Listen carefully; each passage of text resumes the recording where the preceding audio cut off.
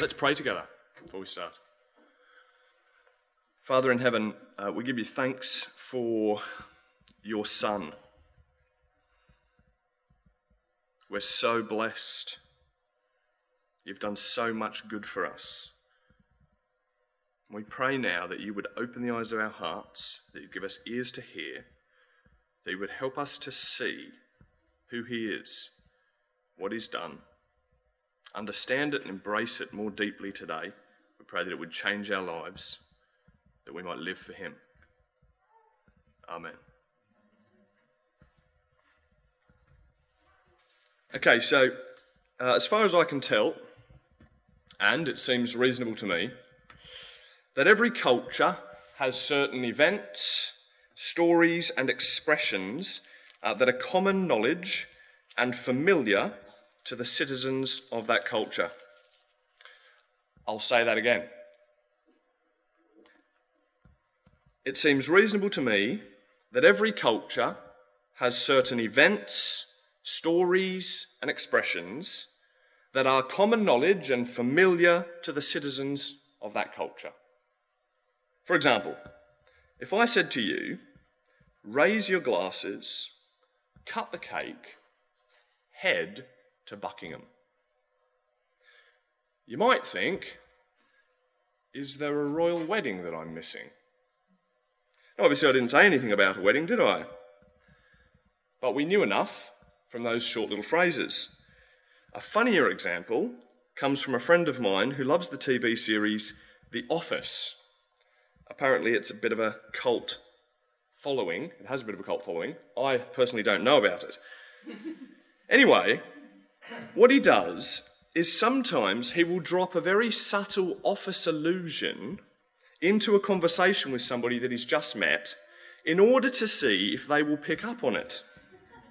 Okay? Yeah, some of you are laughing, perhaps you do the same thing. All right?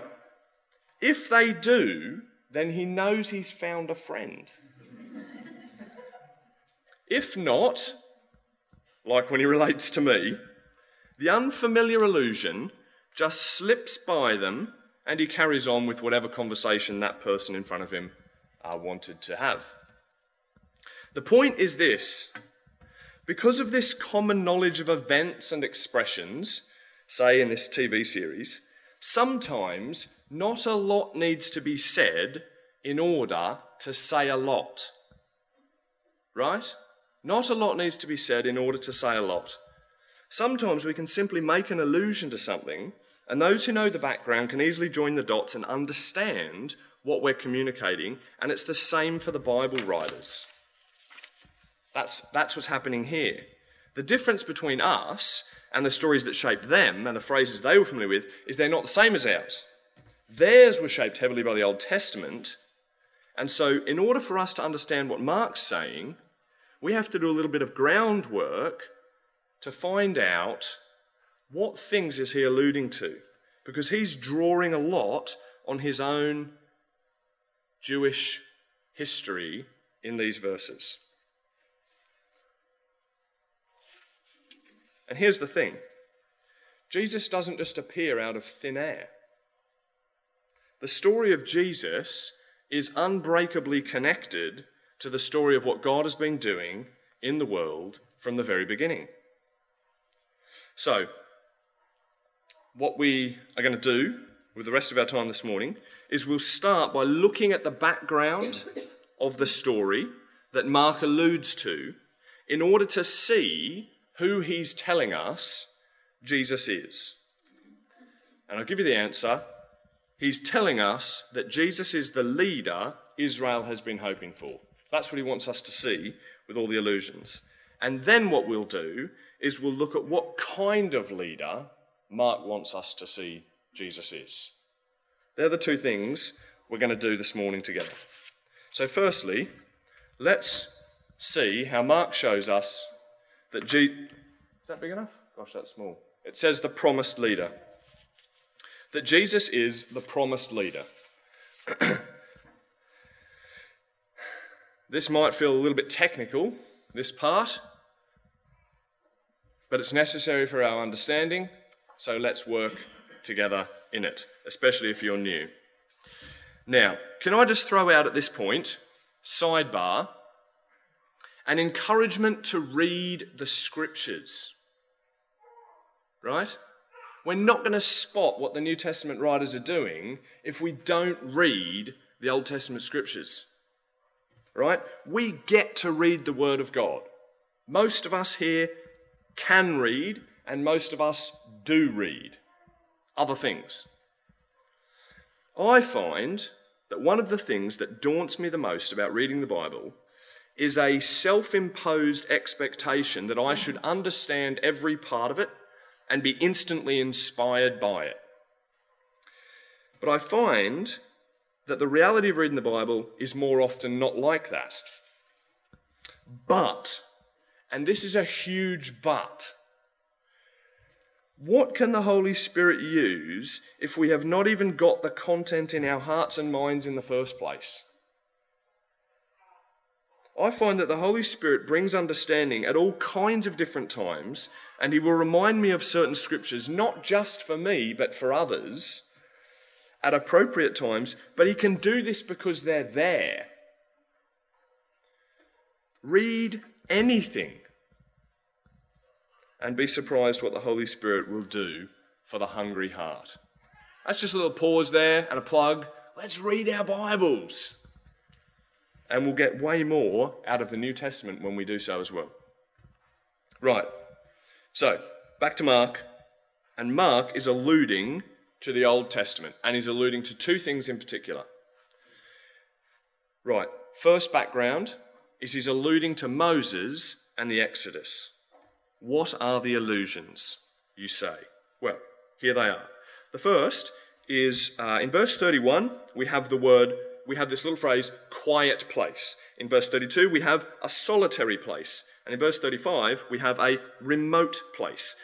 All of those words translate one word that at the beginning of the gospel was translated wilderness. The idea is they're in a wilderness place. But it sounds weird to say that in English, so we write these words. Right? And the Israelites, famously, were led in the wilderness for 40 years. Right? In this wilderness place that they're in our story, the people are miraculously fed with a bunch of bread. Sound familiar? Yes, that's because that's exactly what happened to Israel in the wilderness. 40 years miraculously fed with bread. Not only that, but in the next section, where our heading says Jesus walks on water, Jesus goes up the mountain by himself, reminiscent of Moses, who, while they were in the wilderness and at Mount Sinai, would go up the mountain by himself. Then, in 45 to 52, we have the second of the miraculous sea crossings that have occurred between chapter 4 and chapter 8. We get sea crossings in Mark. They're not there just because that happened to be the nicest thing to record. They're there because they're real historical events, but they're significant historical events. They were miraculous sea crossings. Sound familiar? Yes. When the Israelites came out of Egypt, they had a miraculous sea crossing through the Red Sea. None of these things are here by accident.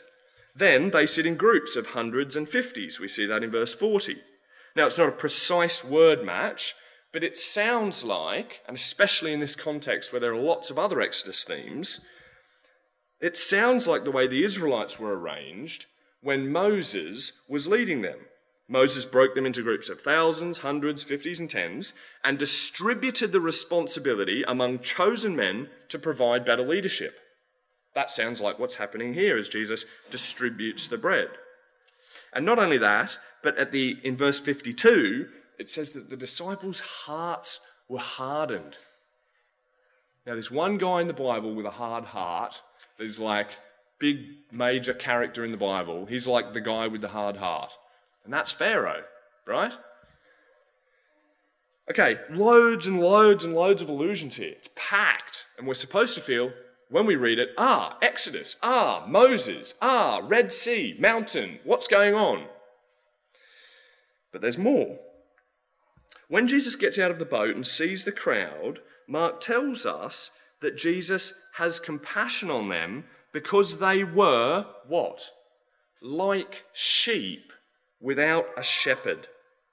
And that's verse 34. You see that there? Verse 34, they were like sheep without a shepherd. Now that's not just a nice turn of phrase. This is a direct quotation from Moses' very own mouth in Numbers chapter 27, verse 17, which is while Israel is still in the wilderness. And in that context, Moses has just been told by the Lord that he himself will not enter the promised land because he failed to obey the Lord in one of his instructions. And so Moses is thinking about the future leadership of the people of God. And I'll read from verse 15. Moses said to the Lord, this is verse 15 in Numbers 27. You don't need to turn there, you can look it up in your home groups. Moses said to the Lord, may the Lord, the God who gives breath to all living things, appoint someone over this community to go out and come in before them, who will lead them out and bring them in, so that the Lord's people will not be like sheep without a shepherd. So the Lord said to Moses, take Joshua, son of Nun, a man in whom is the Spirit, and lay your hand on him. So when Jesus goes on to provide for these people in our story this morning, we are supposed to see Jesus being the Joshua-type leader in whom is the Spirit, who will lead the people into the promised new creation. We're supposed to see all of that. But there's more. And so I want to quickly show us a second background. To be honest, at one point I thought there is so much background here, I don't know where to start and where to end, but I'll give us one more. Okay?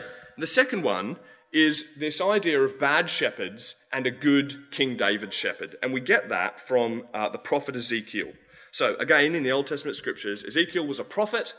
He prophesied towards the period of Israel's history just while they were in exile in Babylon. So they'd been a nation for a considerable period of time. And he is prophesying. And I'm going to paraphrase chapter 34 because it's just too long. And so I've kind of made a mash-up here. And it said, this is what it says, but I've grabbed out the important bits. We have something like this. Ezekiel kind of says, the Lord says that he is against the shepherds of Israel. That's the leaders, the kings. Because they have not looked after the sheep. You have taken care of yourselves. The weak you have not strengthened, the sick you have not healed, the injured you have not bound up, the strayed you have not brought back, the lost you have not sought, and with force and harshness you have ruled them. So they were scattered because there was no shepherd. Therefore I will rescue my sheep from you so that you will no longer eat them. I myself will be the shepherd of my sheep, and I myself will make them lie down, declares the Lord God.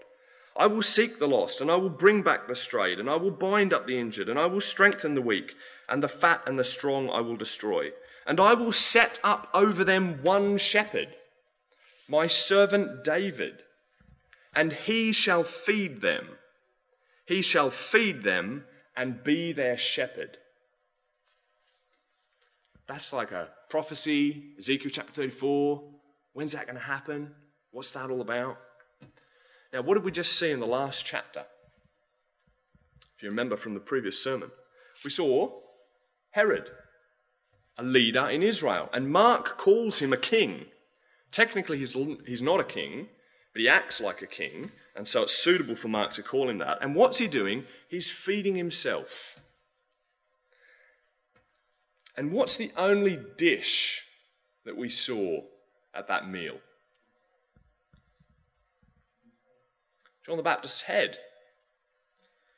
They didn't actually eat it, but it's like they're eating the people. Right? Herod has just been doing exactly what the Lord said the shepherd kings of Israel shouldn't have been doing.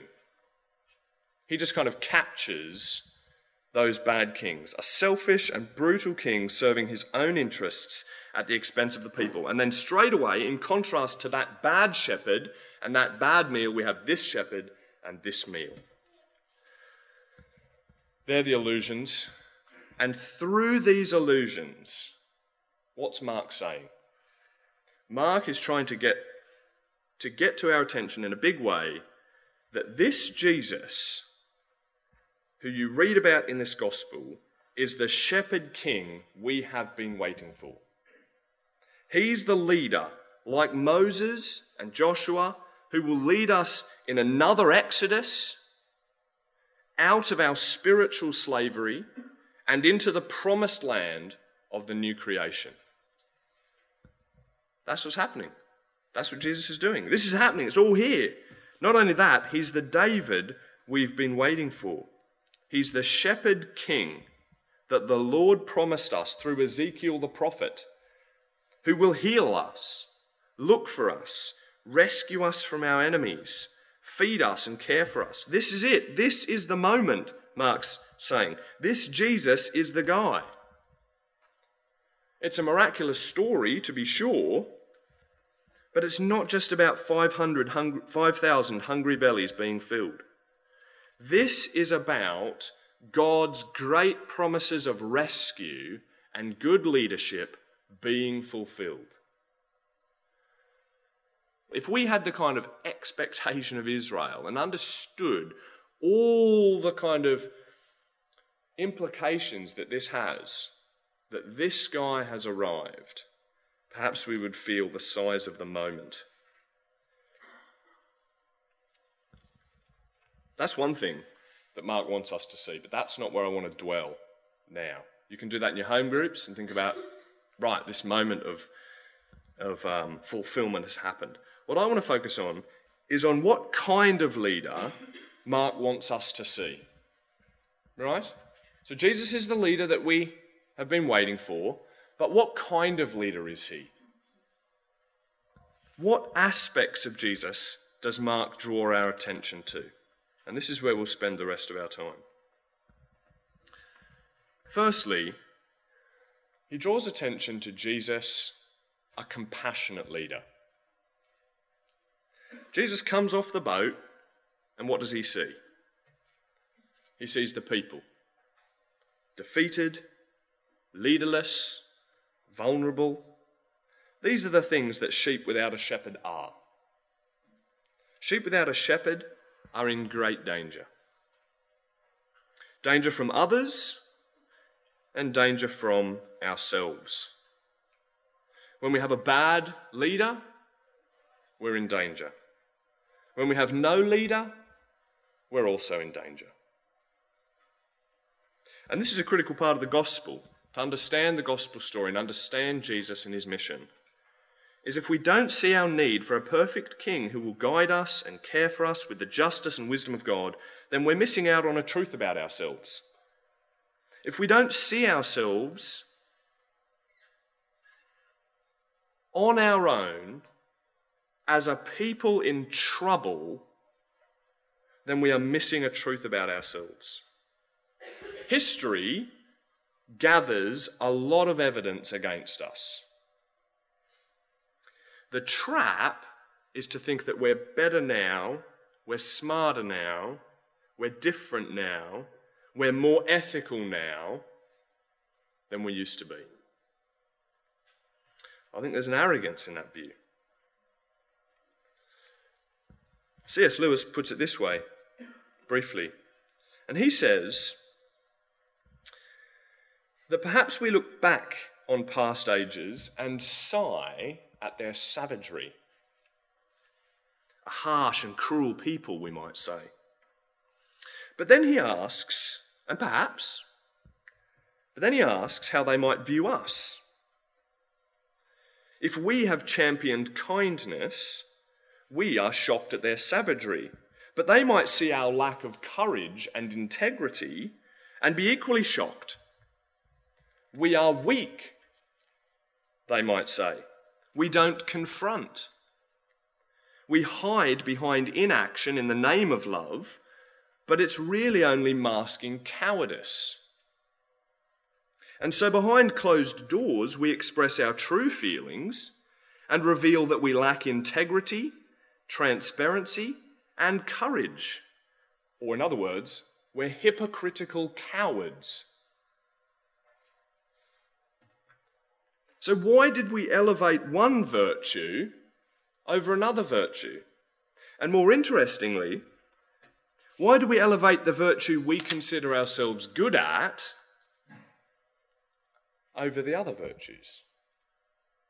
Probably because we're good at making ourselves right. But Jesus sees reality.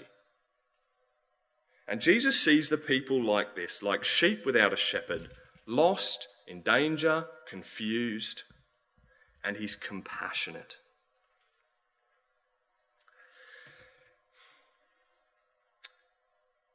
This is the most untimely moment for Jesus, isn't it? Right? When I'm hungry, okay, so let's think about the moment. What has he just said to his disciples? We haven't been able to eat. We're so busy, not even able to eat. Let's get away by ourselves for a little while and have quiet time together. So they cross over on the boat. The crowd runs around, beats them there. They come out of the boat and they're tired already and hungry. They're literally going there to get away. And then there's all these people. And they're needy. Right? Now, if that was me, when I'm hungry and tired and have been busy working, then without the power of the Spirit, my instinct is not toward compassion. I'll be honest. Right? I see that and I think, seriously? Now? At all times? Of all the times that you could be here, do you need to be here now? We need to eat too, guys. Don't you realise? We're people. But not Jesus. Jesus is compassionate. And you see the depth of his compassion in moments like that. In moments when it's hard. In moments where it was inconvenient for him. Jesus' compassion wins out over the needy people. The Jesus that you know, what is his heart like towards your need? When you look up in your mind's eye, do you see a Jesus who is compassionate toward you? Or do you see a Jesus who is irritated that you don't get your act together? Let's make sure we've got the right Jesus.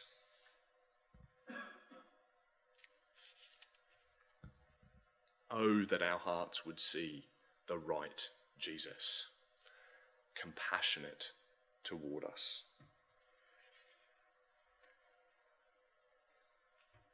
And it's not like it's a light thing. Here in England, sometimes we have this way of saying, oh, bless. Oh, bless. Bless. Look at that crowd. Bless. That's not it. That's not right. We haven't got that right, have we? That's not what he's doing. He's actually moved with compassion. He's compassionate. He feels it in his gut. Look at these people. They're in need. And it's not just an empty sympathy either. It's compassion that leads to action. And so he becomes a leader who doesn't just feel for our need, but provides for our need. And so Jesus goes on to teach. And the most important thing he teaches them is through this miracle. And the key here is that we see the events as a living parable. It's a lesson through these real life events. Through this miracle, Jesus shows that he is the kind of leader who provides life for his people by giving them his broken life. How do we see that? Well, we need to just think about a couple of things. Firstly, what does food do? If you don't have food, what do? You die. If you do have food, generally speaking, what do? You live. Food sustains. Food gives life. And that's just what Jesus gives to the hungry people. But there's something that Jesus does with the bread before he gives it out, and they're 4 words, and they're very important words, because all the gospel writers use these words in connection with this event. Asterix, I haven't checked John. I didn't want to say synoptics, but let's go with it now. Right, so in verse 41, these are the four things, right? Verse 41, he takes the 5 loaves, he gives thanks, he breaks, and he gives. And these words might not seem like a lot here, but by the time we get to the end of the book, we realise what these words mean, and they shed light back on the significance of this event. Later on in the book, at the Passover meal, which, if you don't know, was a festival that the Jews would celebrate every year, and it was a festival to commemorate what? The Exodus, coming out of Egypt, right? Oh, hold on, there are some Exodus themes here. Okay. Maybe this has got something to do with that new Exodus that God has been talking about, that new rescue, that rescue that's deeper than the rescue from the physical slavery in Egypt and the rescue that rescues us from our sin. And Jesus uses those same words, and again the synoptic writers get this, to describe the bread at the meal. But at that meal, he says that the bread is his body. That's where he gives us that clue. And it's broken because that's a picture of what Jesus will undergo on the cross.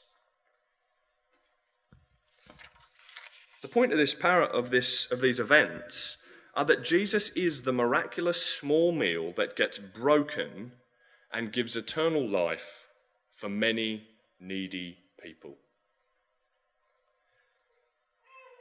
So he provides, and he doesn't just provide a little bit. We have to see what Mark and the other writers all want to pick up on as well. There's a couple of phrases that they just don't miss.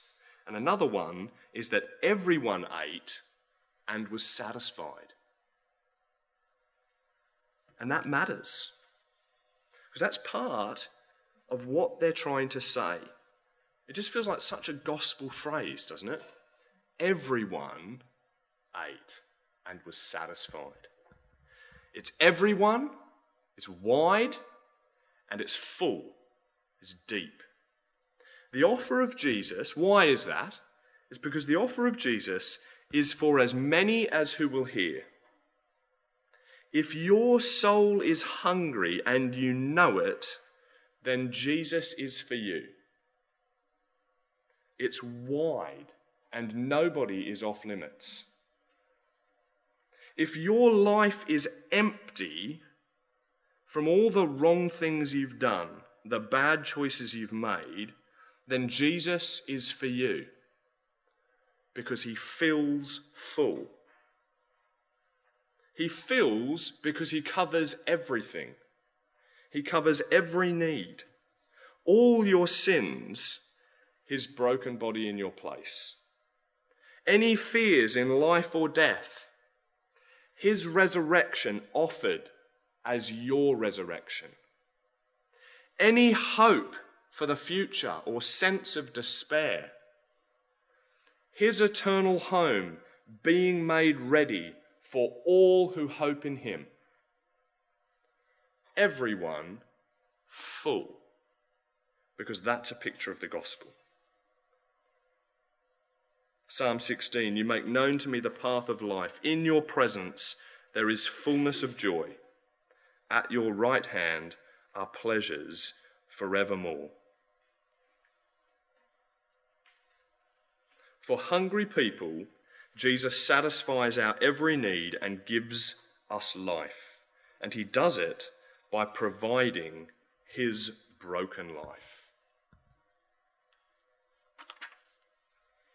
Now, we could end there, but there's something that we've missed. And that is, Jesus is the leader, he's the shepherd king who provides for us. But he's not just any shepherd king. He's the divine shepherd king.